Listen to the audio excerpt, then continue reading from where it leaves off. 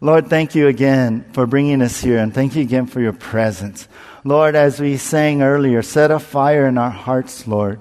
God, I pray that if any of us here is just, their fire is cooled down for you, God, that you would spark it aflame today, Lord. That you would stoke it and put more fuel on it and help us, God, to be more committed, be more submitted, Lord, that we would live totally for you. So, God, here we are, ready to hear from you. And I ask that your Holy Spirit would anoint this time. And we ask in Jesus' name. And everyone said, Amen. Well, I read about this doctor who decided to perform a catheter ablation on a Christian man. After several failed attempts to restore a healthy rhythm to his heart, this procedure was to, bring up a camera through the blood vessel and then guide another tool, inserted tool, to categorize the parts of the heart that were causing the problem. The doctor explained to the man that he would basically singe what he called the misbehaving parts of his heart. Well, as the man was being wheeled into surgery, the doctor asked him, "Hey, do you have any more questions?" And so the man, trying to make light of things, said, "So, you're going to go into the interior of my heart, right?" "Correct," said the doctor. "You're going to burn and kill those misbehaving cells." "Yes, that's the plan," replied the doctor. Trying to be a little funny, then the Christian man asked, "So, as long as you're in there, could you also torch some of the greed, some of the selfishness, the pride, and any other hard parts of my heart?" Well, the doctor smiled and answered, "Sorry, that's way above my pay grade." Well, the thing is, it's not for way above God's pay grade, right? He can do it. He can fix our heart. Matter of fact, when we come to Christ, He gives us a new heart. Isn't that right? Ezekiel 36:26, and this is the NLT. It says, "And I will give you a new heart. I will put a new spirit in you. I will take out your stony, stubborn heart and give you a tender, responsive heart." But you know what the problem is? Many Christians go back to making their heart stubborn again. Many Christians go back to making their heart hard again.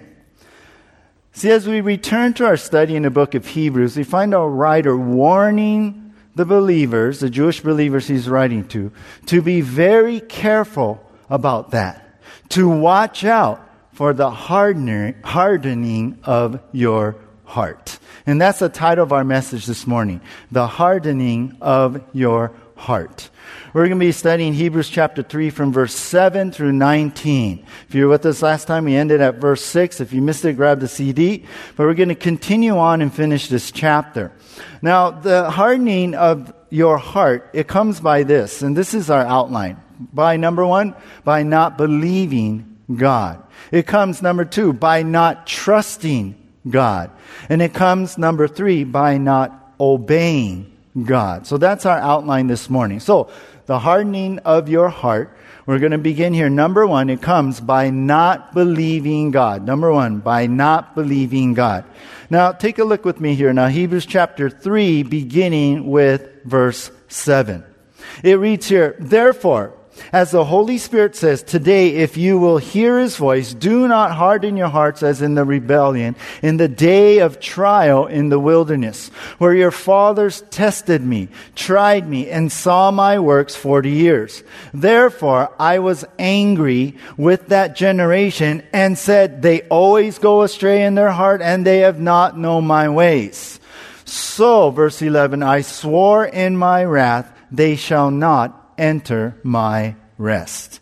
All right, we'll stop right there. Now we begin with this word here in verse 7, therefore. And as we come to this word many times already in this book, it looks back to what the writer had just talked about. And last time, if you're here, we saw how important it is to focus on what matters. how Jesus is greater than Moses and did so much, right, to sacrifice and for our sins and to save us and to put us into that household of God, and how we got to focus in on how Jesus is our all in our everything, and how we put our focus on Jesus. If we do that, He will get us through all the way to the end, all the way to heaven, if we would just lock our eyes upon Jesus, lock our heart on Jesus. So, as the writer moves on here, he says, therefore, or like in light of all of this, you know what, you guys, and just in general, he's saying, do not harden your heart about all this. Don't harden your heart towards God. One commentator, Bruce Barton, said, do not harden your hearts means do not rebel and persist in your stubbornness. Well, that hard heart, the writer now focuses in that and emphasizes that, and how he does that, and what we just read here in verse 7 in chapter 3, the beginning there, he quotes Psalm 95 from verse 7 through 11. And in these 5 verses that we see here, I like how he just begins, therefore, this is what the Holy Spirit has said. And he credits the Holy Spirit, who really is behind all the writers of Scripture, right? He's influenced and inspired them. All right, so he says here in verse 7, now, the word today, he says today, that word is a word of urgency. And then he says, if or when you hear God's voice. So he's talking about this opportunity to listen and respond to what the Lord is saying. So you need to take that opportunity. Today, if you will hear His voice. Or you know what? You'll be like Israel. And that's who he's going to talk about. Israel, who hardened their hearts in the rebellion, verse 8. How they went against God, actually, in the time of what? Their wilderness journey after they left Egypt. So that was the time described here in this psalm and what the writer is quoting. That was the time that Israel tested God. Verse 9. It's when, that means Israel stretched the limits of God's patience. And they tried Him. Even after Israel saw God do miracles and miracles, right? Some huge miracles. The works that God did for those 40 years. How tragic is this true story of Israel? This is what's being brought up in front of us this morning. This is the evidence, really, of a hard heart. How they stretched their limits, how they tested and tried God, even after all these miracles. And we all know the story, right? Back in the book of Exodus, we know how first God had brought upon Egypt the 10 plagues, right? And those 10 plagues secured the release of the Jews from their bondage in Egypt. It was about 400 some odd years they were there. And then the second thing we see that what God did of great miracle is when they were released and they were leaving Egypt, and then Pharaoh changed his mind. Like, oh, you know what? No, and forgot about God's plagues and went after the Jews, trapped them there right at the Red Sea. But what happened? God parted the Red Sea, delivered Israel from Pharaoh and the Egyptian army, and they all drowned in that when it closed, right? So we know the story, just a huge miracle. But it continued on. Then during the whole trek across the wilderness to the promised land, God visibly protected the people, right? A cloud by day, a fire by night, the Shekinah glory of God right there with Israel. We know how God provided water where there was no water. He provided food where there was no food. Manna every day. And understand, God fed over 2 million Israelites out there in the wilderness. So this is amazing. Manna every day. And then I think about how in Deuteronomy 29:5 says that in all those 40 years they're in the wilderness, their clothes never wore out and their sandals never wore out. So God did an amazing thing in working through all their journey there and bringing them out of Egypt and freeing them from the bondage. But even after all these miracles, they still were rebellious and stubborn. So this is what the writer is getting into. Hey, Hey, listen what's going on. Do not harden your hearts. Well, no wonder then Psalm 95 he quotes going on in verse 10. Therefore, because of that, because they hardened their heart, God was angry with that generation of Jews, for they consistently went astray with their heart, and they have not known my ways. Now, the word known here is actually the original word. It speaks of knowing by experience. So they didn't really experience a godly life. They didn't really experience God working in their life. They didn't experience really following the Lord. The NLT puts it, they refuse to do what I tell them.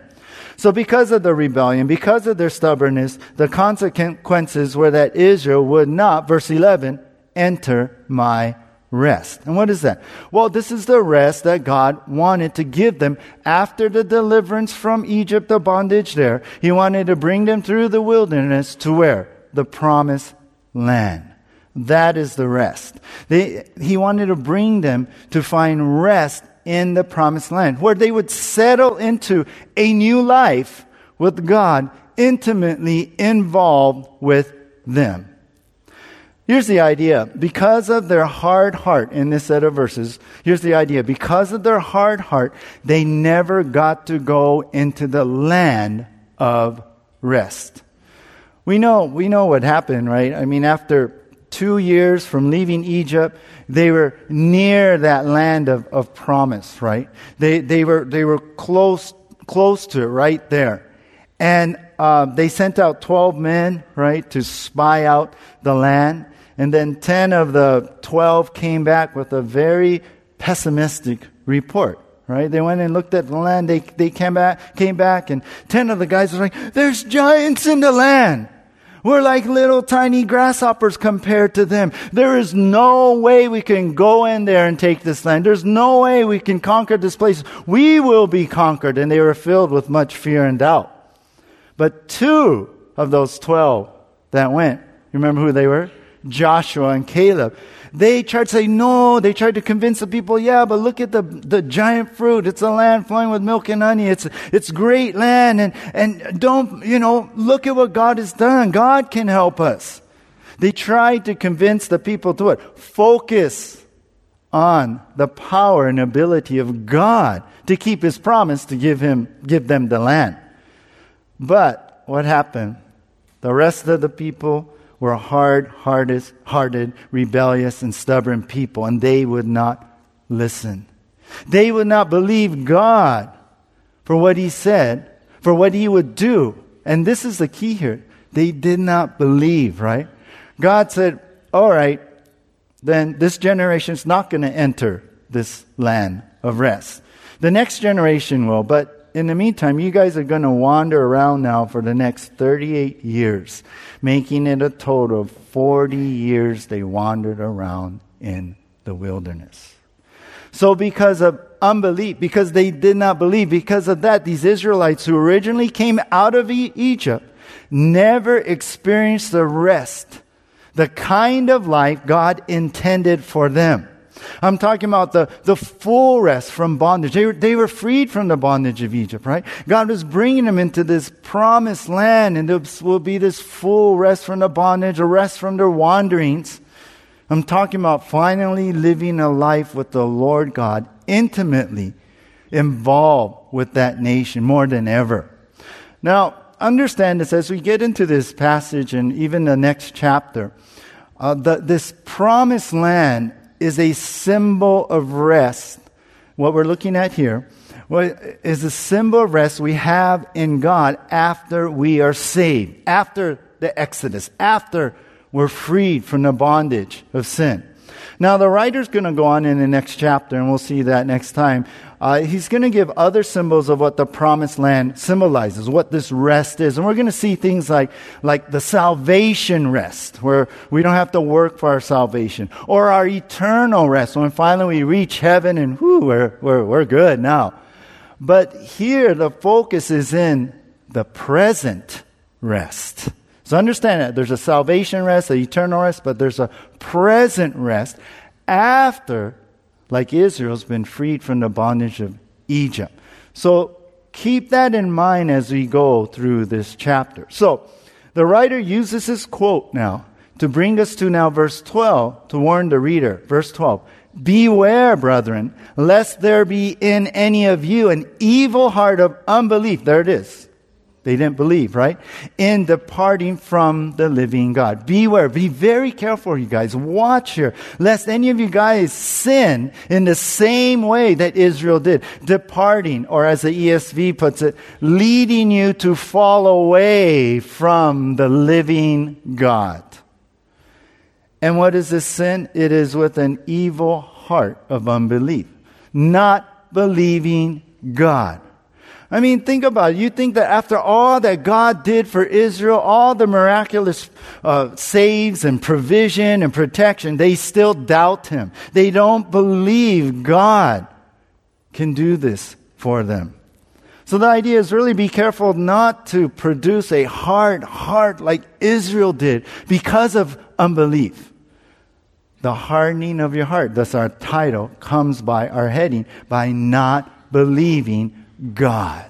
By not believing God. That's what happened to Israel. This is the first thing that the writer is showing us. You know, I was thinking about in Mark chapter 6, verse 52, it explains after the disciples are on a boat, Jesus sent them, and then they got caught in the storm. Then Jesus comes walking on the water, kind of jumps in the boat, stills the storm, everything is great. Well, in Mark 6, verse 52, explains why the disciples are like, whoa, who's this guy? Whoa, how can he do this? Well, it says here, for they had not understood about the loaves. And what was that? Well, right before that, Jesus had fed 5,000. Right, with some loaves and fish, and did a miracle right there. But it says, for they had not understand about the loaves, the power of God, Jesus being God, because, verse 52, Mark 6 says, their heart was hardened. What's he saying? They didn't believe that Jesus could do that. So, this warning for hard hearts is this, and this is the point. If you don't believe for today what God did in the past, then you will never enter the rest God intended for you. Do you see that here? If you don't believe for today what God did in the past, then you will never enter the rest God intended for you. You won't have that rest in your life, in that your walk with the Lord.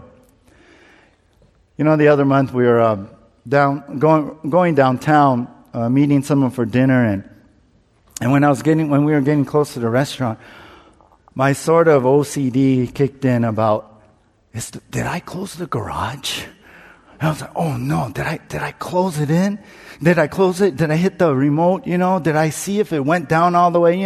Sometimes the sensors will see something will pop up. And ever since we lived in houses with a automatic garage door opener and closer, I don't know why I get kind of little OCD about it. And I would be driving away, I get this panic in my heart, like, oh no, did I close it? Did I really close it? And many times in that fear and doubt, we would actually turn around. We'd be down the street or even out of our subdivision, and we turn around and I go back to the house and, oh good, it's closed, And, every time it's closed and stuff. Well, my mind would not rest. So we're already down the hill. We're already in downtown. We're almost at the restaurant. And I started scheming in my mind in the panic, right? Well, you know what? I could turn around. We could call the people we're meeting. And I was trying to convince myself, it won't take that long, to go up and down and everything. And I know it's super foolish and I'm very ashamed about it. But then I thought, what am I doing? Okay, Lord, I prayed, Lord, you take care of it, because I was picturing someone going in and stealing all of my stuff and my computers and, guitars and everything like that. But I thought, God, okay, so I prayed. And then to the relief of my wife, because I was vocalizing this, I didn't do that. And we went and ate and everything. And then after, a couple hours, we went home and I was so happy to see the garage was closed. It was closed. Ho. But then it was funny, I don't know when it was, maybe a month or, I don't know, I kind of get a little OCD.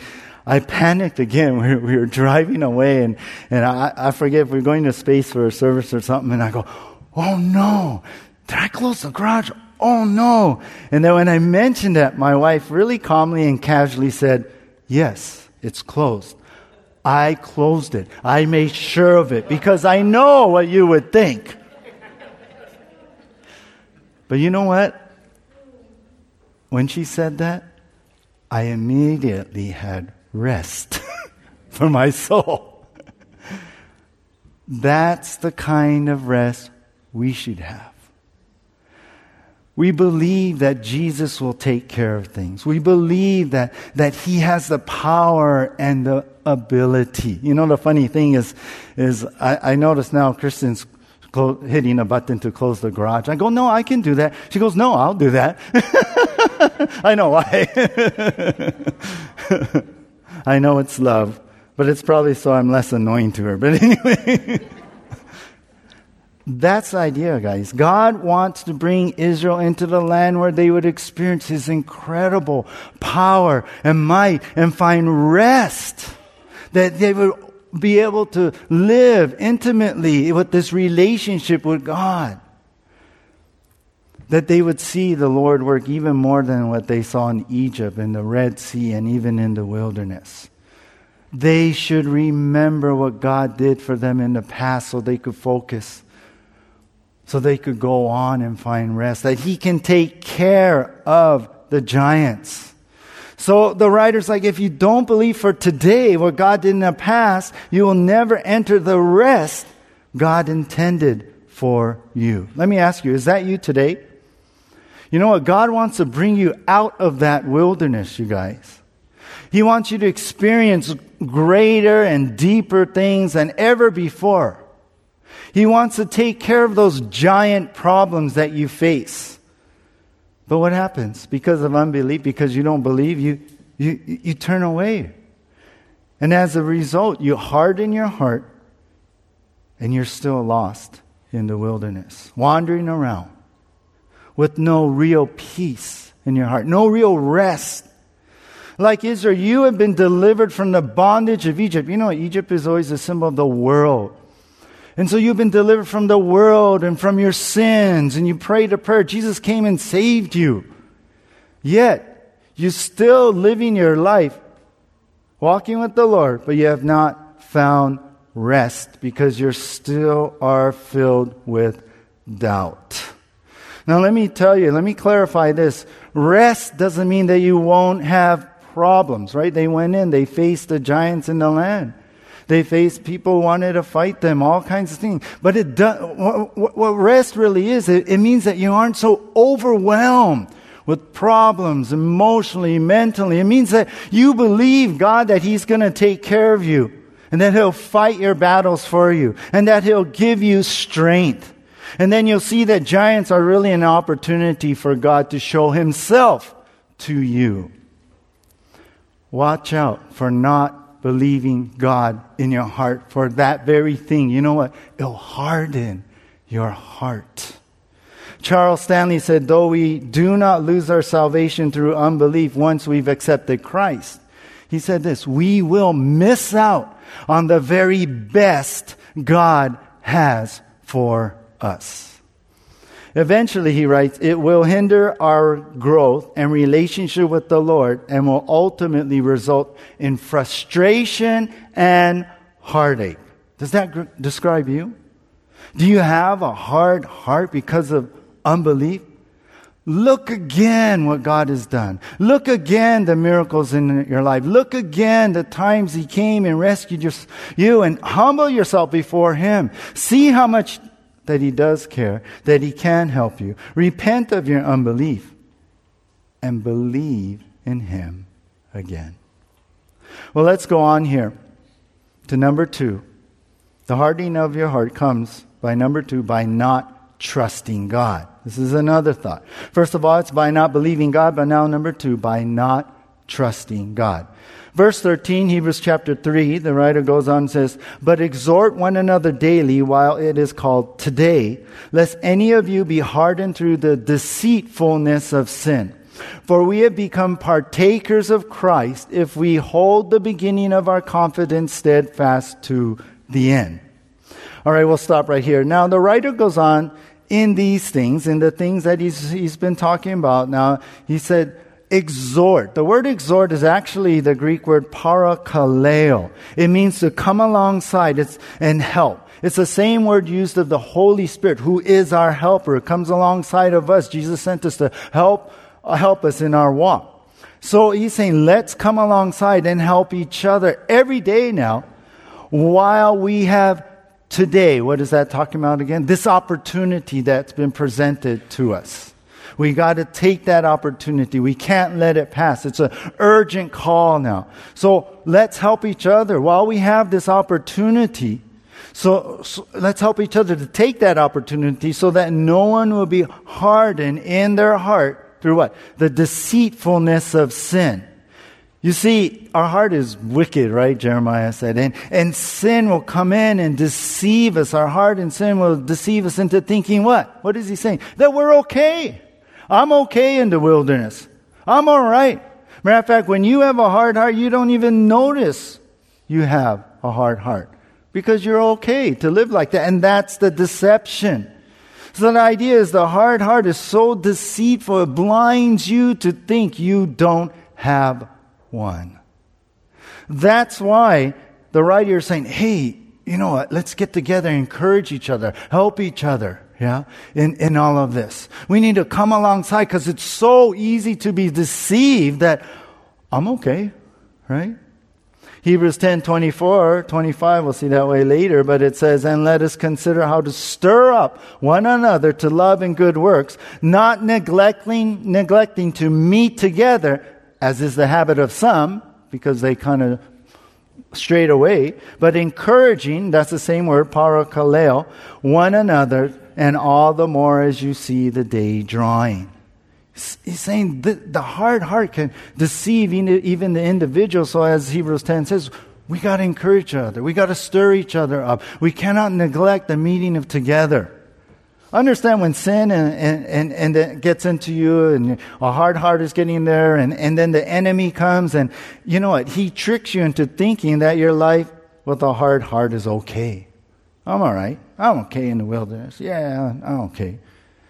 And you know what? The next step in Satan's strategy is to do whatever he can to keep you from fellowship. Why?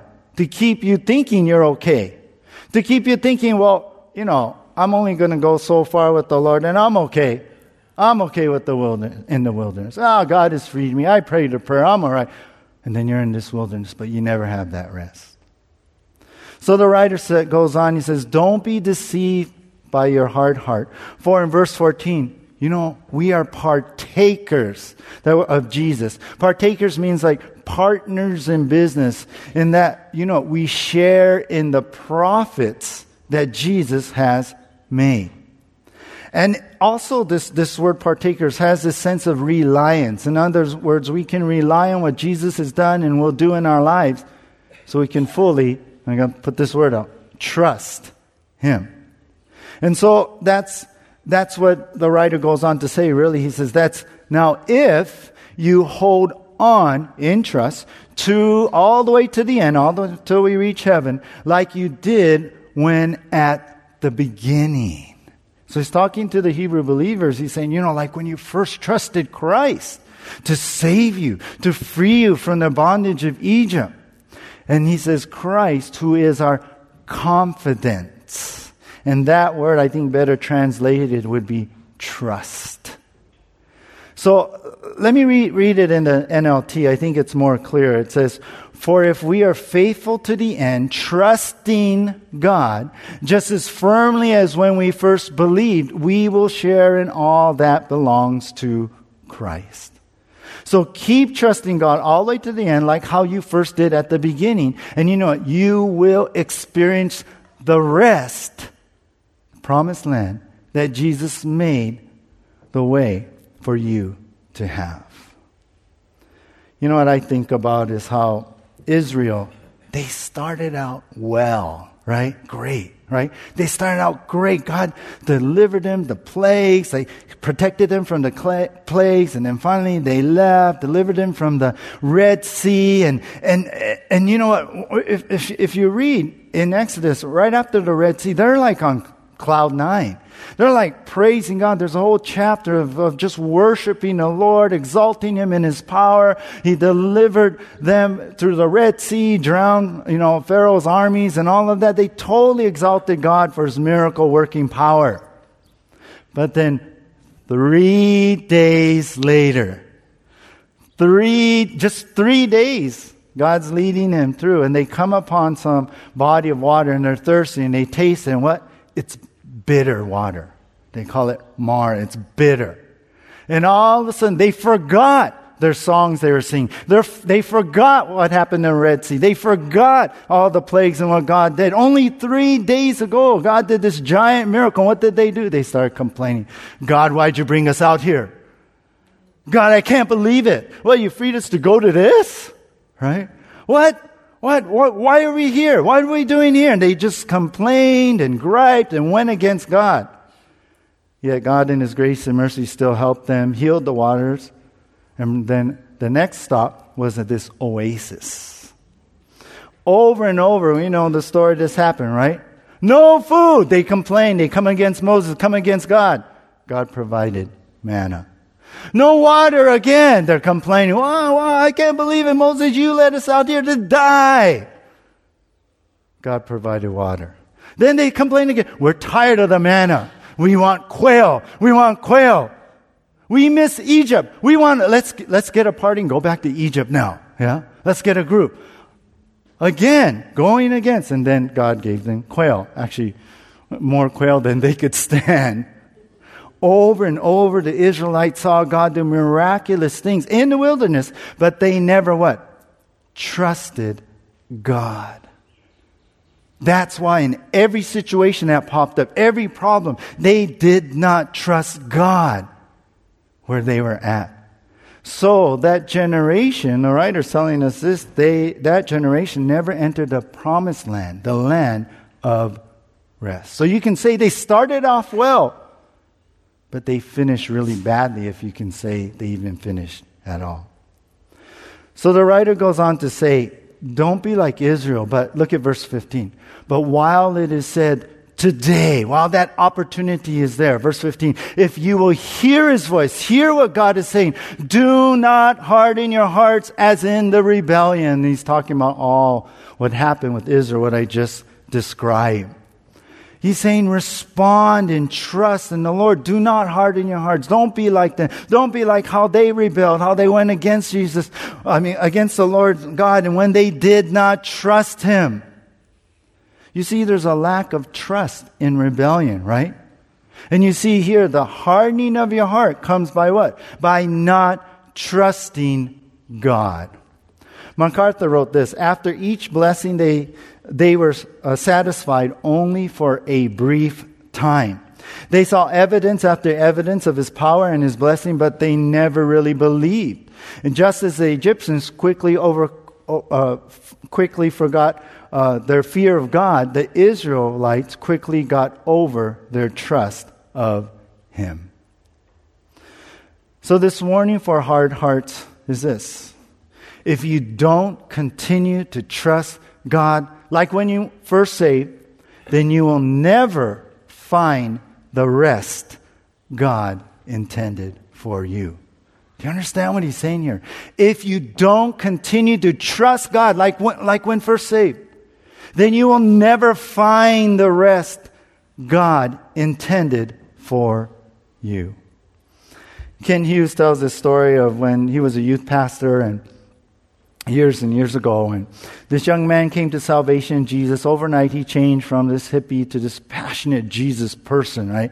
And just even few weeks after his quote-unquote exodus from the bondage of Egypt, the world, he regularly was sharing his testimony to everyone he could. Anyone who came in, he's just sharing Jesus, talking about Jesus, preaching Jesus, and even strongly exhorted people who were lukewarm.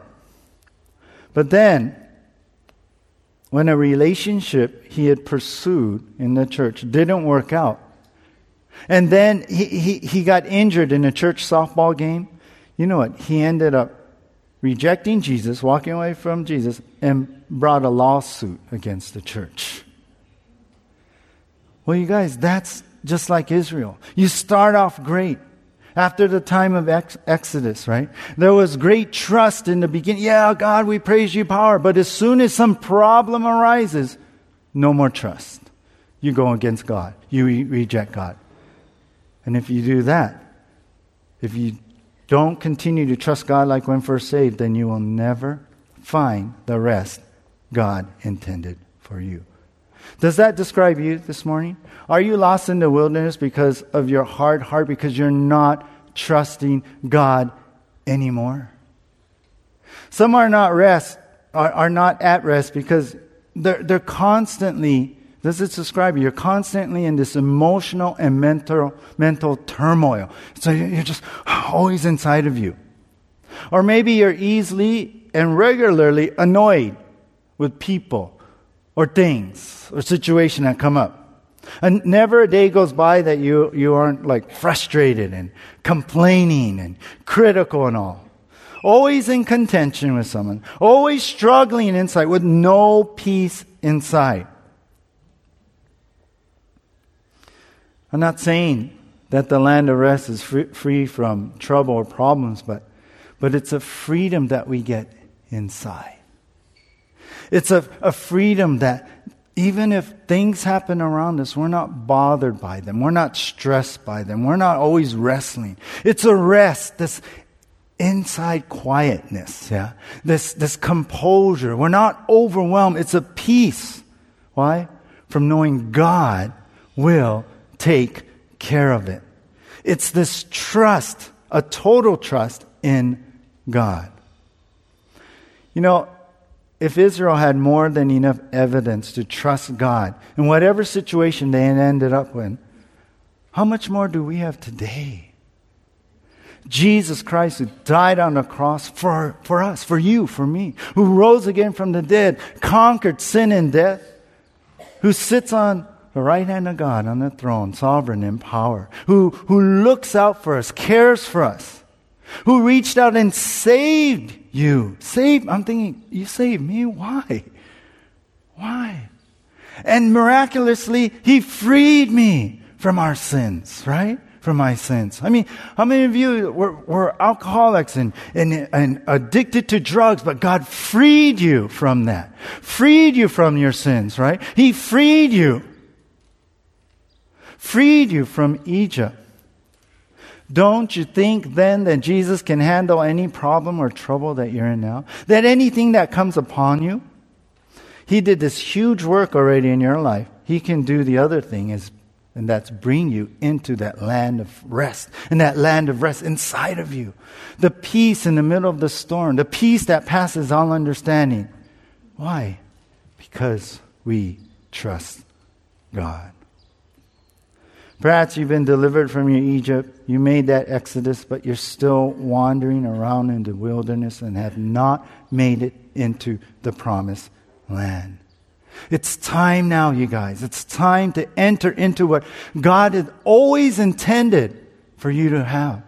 To trust Him in those situations, in those places, and enter into His rest, the rest inside of us.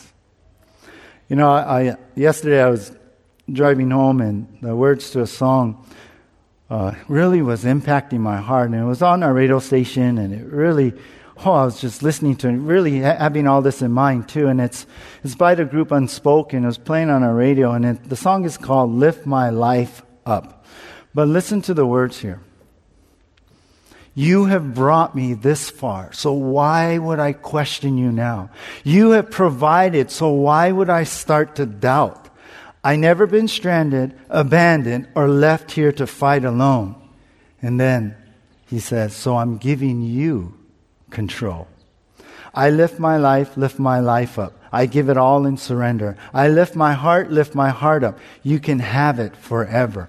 All my dreams, all my plans, Lord, I leave it in your hands. I lift my life up. And then there's a little bridge or something that goes, have your way in me. Have your way in me. You see, when we don't trust God, we take control of our life, right?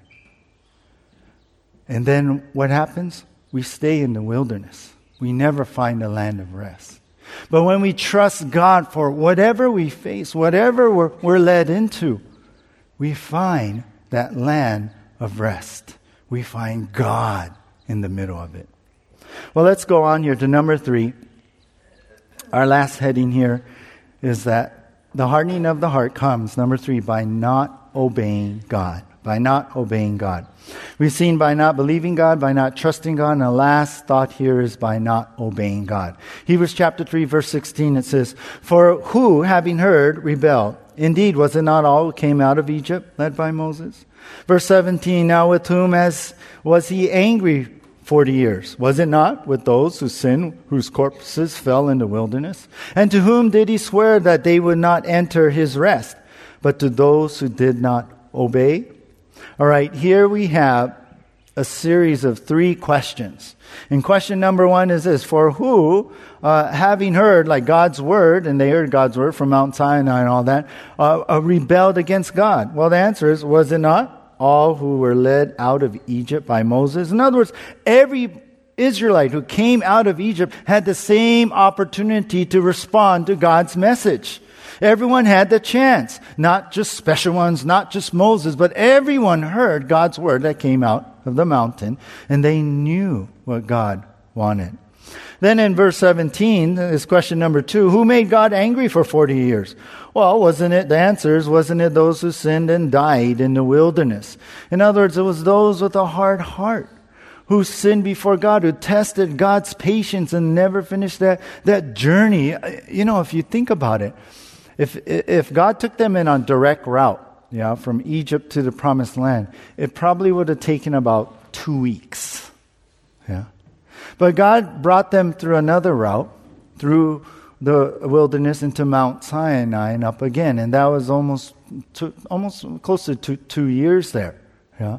And they came right to that, or maybe it was 10 months, I forget. But anyway, they came right to the border now. They could have been in there, in the Promised Land. Really, they could have. But because, of their sin, God had them go circles for 38 more years, 40 years in the wilderness. Question number 3, verse 18 is, who were the ones that God said would not enter his rest? Well, the answer is, it was those, who did not obey. Who did not obey. In other words, those who didn't enter were those who didn't believe and trust God enough to obey him, to really listen to what he's saying. And so the writer concludes here in our last verse this morning, verse 19. He says, so we see that they could not enter in because of what? Unbelief. Bottom line here, is unbelief. Disobedience comes from the root of unbelief. We've circled back around to what he started with. So unbelief leads to disobedience. And disobedience, hardens the heart. So you see, the hardening of your heart comes by not obeying God. That's our last heading. Think about this. Israel would not believe and would not trust in God, and they did not believe that God could give them victory over the giants in the land and give them rest, so they did not obey him to go into the land. They did not trust God in the stops they made all along the way. They complained. They didn't trust him, so they turned against God in all of that. And so they did not obey God. They wanted to go back to Egypt until the Lord helped them. You know what the Lord was doing? He was training them in faith. Yeah. He was creating or allowing some opportunities that they would face a problem in the wilderness, and then they would trust in God that He led them into there's some situation that they're in that God's going to take care of it. He was training them in trust and faith, but they just selfishly got angry at him. They didn't trust that God knew what he was doing. And what did they end up doing? They did what they wanted and not what God wanted. And that's what? Disobedience. So, this warning for hard hearts is this, and this is our last point. If you keep this disobeying God, which only shows your unbelief, then you will never reach the rest God intended for you. Same idea. But if you keep disobeying God, which only shows your unbelief, then you will never reach the rest God intended for you. One of the saddest verses in the New Testament, I remember when Don Stewart was here with us, said this, was John 1:11. One of the saddest verses in the Bible, he said. And in John 1:11 it says, He came to His own, and His own did not receive Him. But I think the next saddest verse in the New Testament is this, Mark chapter 6, verse 5. It says, Now He could do no mighty work there because except that He laid His hands on a few sick people and healed them. Why? Verse 6 says, because of their unbelief. When Jesus went to His hometown, they didn't believe. What? This we know Him. We know His family. We know where He grew up. What? He's the Messiah? So Mark writes, He couldn't do mighty work there. Why? Because of their unbelief. How sad is that? How sad the very people, His Jews, His hometown, they did not believe in Christ. And so they went against God and they did not do what He said. Now, this may shock you, but the hardest hearts in the world are not so much unbelievers. You know what? They're believers. They're believers. Those who have been delivered from Egypt, those who have said the prayer and experienced God in great ways. But because of unbelief, because of that leads to disobedience, and they're still in the wilderness, they have never reached that land of rest. The hardness of heart that God most despises is those who hear what He says and does not obey. What happens? You pick and choose what you want to obey. And you do not submit to whatever God wants to do in your life. If you keep disobeying God, which only shows your unbelief, then you will never reach that rest. Perhaps in your journey in the wilderness, you've come upon the bitter waters of Marah. Perhaps in your journey, you've come upon places where, Lord, there's no food. He gives you manna. Perhaps in the desert, He's shown you even the Shekinah glory, right? Perhaps you've gone through these places and you're in a place even now, but you're still fighting Him, saying, God, I don't want to be here. God, I don't want to do this. God, I don't like this. He's only trying to help you, right? To grow in belief and trust. And in your obedience, that's where it's at, you guys. To go through those times in that wilderness. Is that you? Maybe that's why you're still in great turmoil, struggling, weary, getting bitter, angry, frustrated, not going farther in your walk with the Lord. What I mean is this. Listen, are you in disobedience because you aren't handling the situation like God wants you to handle it? Yeah. So you've said, no, I'm not going to deal with that. I'm just going to live my life over here in the wilderness. I'll be okay. I don't want to look at those giants. Yeah. Perhaps you're not loving someone like God wants you to do. Perhaps you're not forgiving someone that God asked you to do. Perhaps you are trying to take care of things in your own way and not trusting God to do it. Not obeying Him. Say, let it go. Let it go. And you're being disobedient because you're not letting it go. I mean, disobedience, of course, granted, we always think about sin. Yeah, we don't want to sin and do immoral things before the Lord. That's disobedience. But I'm talking about deeper things, you guys. I'm talking about where we draw a line in our heart and say, nope, God, I'm not doing that. I'm not doing that. You want me to do that? Nope. I'm not doing that. No way. I don't want to deal with that. Nope. You're being disobedient. You're not letting God have any more reign. But the hope is, guys, in God's mercy and grace and His love for us, it's never too late to soften your heart. God can soften your heart. He can bring you into that rest that He intended for you, to conquer those giants, yeah? To take that land, to bring you in that intimate relationship that you really desire in your heart, that you're longing for.